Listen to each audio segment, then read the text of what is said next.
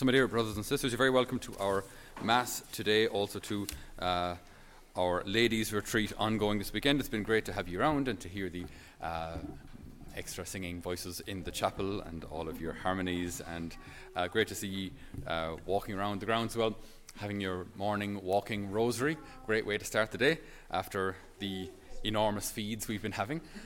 Thank you very much for your presence, because we get fed better when you're here, so much appreciated.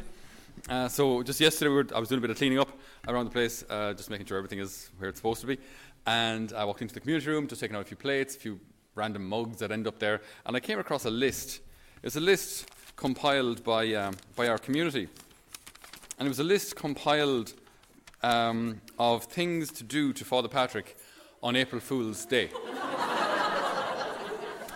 Now, this list includes, but is not limited to, wrap car in cling film, lock all doors in the morning, put his bike up for sale on Dundeal, replace sugar with salt to make sure that his porridge is sufficiently poisoned, and so on. Cream jumpers, blue shirts, I'm not sure what that means, but it's something bad, whatever it is. They're jealous of my cream jumpers and my grey shirts. They are grey, they're not blue. Whatever. This is grey. There's always a debate every morning. That's grey. It's not blue. Okay, so the interesting thing is when one approaches said community members, revealing the fact that one is in possession indeed of the list, their evil strategies and plans. What's very interesting is the reaction afterwards, right? The reaction afterwards is a kind of an embarrassment mixed with shame. And after the embarrassment, the period of embarrassment and shame, right, there is a period, quite a long period actually, of suspicion, right? Not for my part. From there, so you talk to them, and then afterwards they like a day afterwards. Are you still mad? I wasn't mad in the first place. Are you still mad? Are you still annoyed at us? No, I'm not annoyed at you. No, it's fine. It's fine. I said it was fine, which from a fellow's perspective means it is actually fine. If a woman says it's fine, it doesn't mean it's fine. It's not even close to fine. Okay, all right. So when I said it's fine, I actually mean it's fine. But it did get me thinking about how we react to God when we have fallen.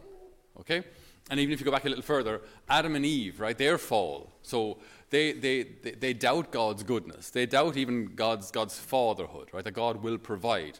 There's this tempter who tells them that God is actually holding back. Okay, so he's given you everything here in the Garden of Eden, but ultimately there's a tree here that he doesn't want you to have. There's a certain amount of power here that he doesn't want you to have. But you can have it. All you have to do is take it. Take what you want from God. Steal from God, and then you will be happier.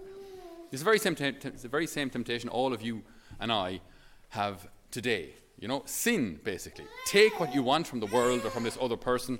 Take what you want, take what you need, and you will be happier. Steal it. Steal your joy. Steal the goodness of the world, and you will be happier. Typical temptation, the very same one as Adam and Eve had in Eden. And what's interesting then is afterwards, so after they sin, what do? Well, they hide. They hide. And they're suspicious of God. So now rather than walking with God as they once did, they're now suspicious of God. God is going to be mad, isn't he? God won't love us anymore. So they hide from God. Just like we can, as such, hide from each other when we know we've fallen or when we've fallen short of the mark. And I think there's something very interesting about the human heart. When we discover these, when we discover our fragility, we discover our brokenness, we discover these parts of our hearts that we don't like. And we become quite suspicious of others and kind of keep others far away, because I think ultimately, because that there are these parts of ourselves that we don't like, maybe we don't think that anybody else could like us either. Because if I'm kind of disgusted about these parts of myself, how could anybody else really love me? If they actually knew me, if I actually let them in, if they actually knew my heart, they couldn't love me. Because look at all these areas of my heart, these rooms in my heart that are just embarrassing or shameful or weak. If you experience addiction or something, and you're annoyed at your own weakness. You're annoyed that you keep falling into it, but you keep falling into it. Why do I keep doing this? I'm so annoyed at my own weakness. If anybody were to know how weak I am, could they actually love me? And so it causes us to keep everyone kind of at arm's distance, really. You know, we just, yeah, they're all there. As long as they're out there, that's okay. But no one gets in here. And as and I can do the very, very same to God. You know, like God, yeah, He's there, and I do the mass thing, and I do the kind of the prayer thing, but we'll keep God, you know, at arm's length. Then it's safe. Because if I can't love me, if there are these parts of me that I don't like, don't accept, how could anybody else? And I think it's a very, very common temptation that we have to doubt that we can be loved, to doubt our own goodness, if we can phrase it that way, to doubt our own worth, doubt our own value, and doubt that God could actually love you as you are.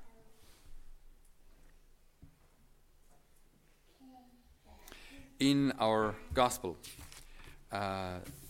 it's a beautiful story. We won't have time to go into all of the wonderful details. There are just one or two things I wanted to hone in on, if I may. So Lazarus dies and is in the tomb. And he's in the tomb for 4 days. And the traditional burial practices at the time were to wrap the person in cloths. They didn't use coffins like we do. They wrapped them in cloths. And within those cloths then there would be spices and different kind of perfumes. That's also to mask the fact that in a warm country, a deceased body is going to, it's not going to smell great within a very short space of time. So this is what they say when Jesus says, "Where have you put them?" Martha says, "My Lord, he's in the tomb 4 days. By now he's going to smell." Right? It's a graphic kind of it's a very earthy kind of a thing to say, really, isn't it? Isn't it similar when we discover these heavy parts, these sad parts, these dark parts of our hearts, these embarrassing parts of our hearts, these parts of our hearts that we're ashamed of, and we close them off. And what happens when we begin to close them off? Well, they begin to fester, don't they? They don't get better on their own. Time passing doesn't actually change them. Time passing doesn't make them better. They get better when they're brought out into the light. They get better when they're brought into the Lord. This is where our healing comes from. Our help is in the name of the Lord who made heaven and earth. So we bring these problems out into the light. Left buried, they fester. Left buried, they stink. And it can be a difficult process to bring our real selves, our real hearts, our closed off areas, to bring them out into the Lord. That can be hard. That can be difficult. The Lord is very gentle, though. This is why a regular prayer life is so important, because this doesn't have to be done in one go. It could be. Sometimes it does happen, that there's a healing ministry or whatever happens, and all of a sudden there's a sudden jump in the healing of your heart. But it can also happen gently through the regular prayer, regular time with the Lord, as we begin to let Him in deeper and deeper and into those recesses of our hearts that we don't like. And I just love this line, and I always have to kind of almost hold back the tears like when I hear it, because the dead man came out, his feet and hands bound with bands of stuff and a cloth around his face. And Jesus says, "Unbind him." It's just this command, Jesus, who has prayed to the Father and asked for this miracle, not for himself, but for the others, that they might believe. And then there's this divine command, Jesus calling out, "Unbind him. Let this person be unbound." They've been bound by sickness. They've been bound by death, or even this spirit of death. This idea that life is not good, that life has no hope, and everything will just pull you down. There was a man I was talking to recently, and it was at Christmas, and we got offered a couple of bottles of whiskey here as Christmas presents, which obviously we don't use, so that's clear, we don't. So a guy came to visit, and I offered him, I said, "Actually, do you want a little Christmas present of a bottle of whiskey?" And he says, No. He says, I'm an alcoholic. And I said, I didn't know. I know him for years. I said, "Sorry, I didn't know that." We said, I'm dry now for the last 25 years. 25 years dry, but still calls himself an alcoholic, because he knows that it's just one drink away. That fallout, that drop off the cliff is one drink away. So he knows there's this part in his heart that's fragile. There's this part in his heart that there's always that risk of falling, right? But he does actually try and walk with the Lord, recognizing this is my weakness, this is where I need God. And so even though, as I say, he struggles with this, or that temptation is only just, I say, one drink away, that must be so hard, in fairness, that must be so difficult. The Lord has unbound him. The Lord has unbound him. And like as you look at your life, you look at your past, you look at where you've been rejected or hurt, and this can go the whole. It's so interesting that as we get older, as I said, these things don't just heal because time passes. When you get into a deeper conversation with people, they can be 50, 60 years of age and say, in primary school I was called. Primary school, that could be 50 years beforehand. But it hurt and it never really left me. Just this whatever it was, I was bullied or I was put down or I was always compared to my older brother who was a genius. And these hurts, we carry them with us. But this is just one of the many beautiful aspects of our faith, that the Lord knows your heart. He knows your heart as it is. And he knows your fragility. And he knows your mistakes. And he knows where you've fallen short. And he looks at you.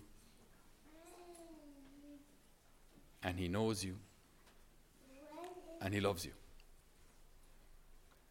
And if it's necessary, if we require it, with his divine voice, he commands, may you be unbound. May you be set free. May you discover what it's like to actually be alive. Not just kind of tolerate life and drag yourself through it, but to actually be alive. To be full of light and joy and peace. And then to let that radiate out to all of those around you. I've been given something, but it's not for me. Even the healing I've been given, the joy I've been given, isn't for me. It's for everyone else. It's supposed to pass through me to others. And this is our faith. Because we've been set free, because we've been consoled, we console others with the same consolation that we ourselves have received from God, as St. Paul tells us. So you and I have this great journey that we've probably already embarked upon, most of us, I imagine. This journey of revealing the real us to God. Our hearts as they are, limited and broken and fragile, all these parts that we don't want anyone else to see because we think if they saw them, they wouldn't like us, they wouldn't actually love us. So we wall them up. We keep everyone far away. Do you want to let the Lord into your tomb? Do you? Do you want that stone to be rolled away? Do you want that light to break into that darkness and that place of festering, that place of death, that place of illness, that place of weakness and fragility? Do you want the light to break in? Do you want to accept those words of the Lord? Unbind him, unbind her. Do you want to hear those? Do you want to let those words be alive and active and powerful in your life? Or do we just remain spectators? He wants to heal you. He wants you to be free. He wants you to experience true, lasting joy. He wants you to love yourself, to know your heart and see our weaknesses, yes, and recognize that they're there, but not be defined by them and not be limited by them. So often we just have to go back to the basics of our faith. You are a beloved son, a beloved daughter of God. Everything else stems from that. But like, no child is loved less because they dirty their nappy. That's kind of part of the process. No child is loved less because they fall off their bike when they're learning to cycle. No child is loved less when they find school difficult and maybe get into a bit of trouble because they're acting up. They're not loved less. Yes, there are things that they can improve, sure. But they're not loved less because they're fragile. They're not loved less because they're weak. You might even love them more. Our weaknesses are not an obstacle to God's love. They're not. They never were. So we ask the Lord today to help us to receive these healing words into our own lives. That as His divine command rings out, or rang out 2,000 years ago. May it ring out today in my life and in my heart. Unbind him. Let him go free. Amen. So, dear brothers and sisters, I'd just like to take this opportunity to thank you all for joining us on YouTube or on Paving the Way Home, or on Spotify, wherever you've listened to these homilies. Thank you so much for being part of our mission and for continuing to support our mission. It was a great gift that during lockdown we could branch out or broaden our outreach so much through technology. So that's been a wonderful privilege and honour. I'd ask two things, if I may. One, that we'd really appreciate your prayers for our mission. So we have our young people here with us this year.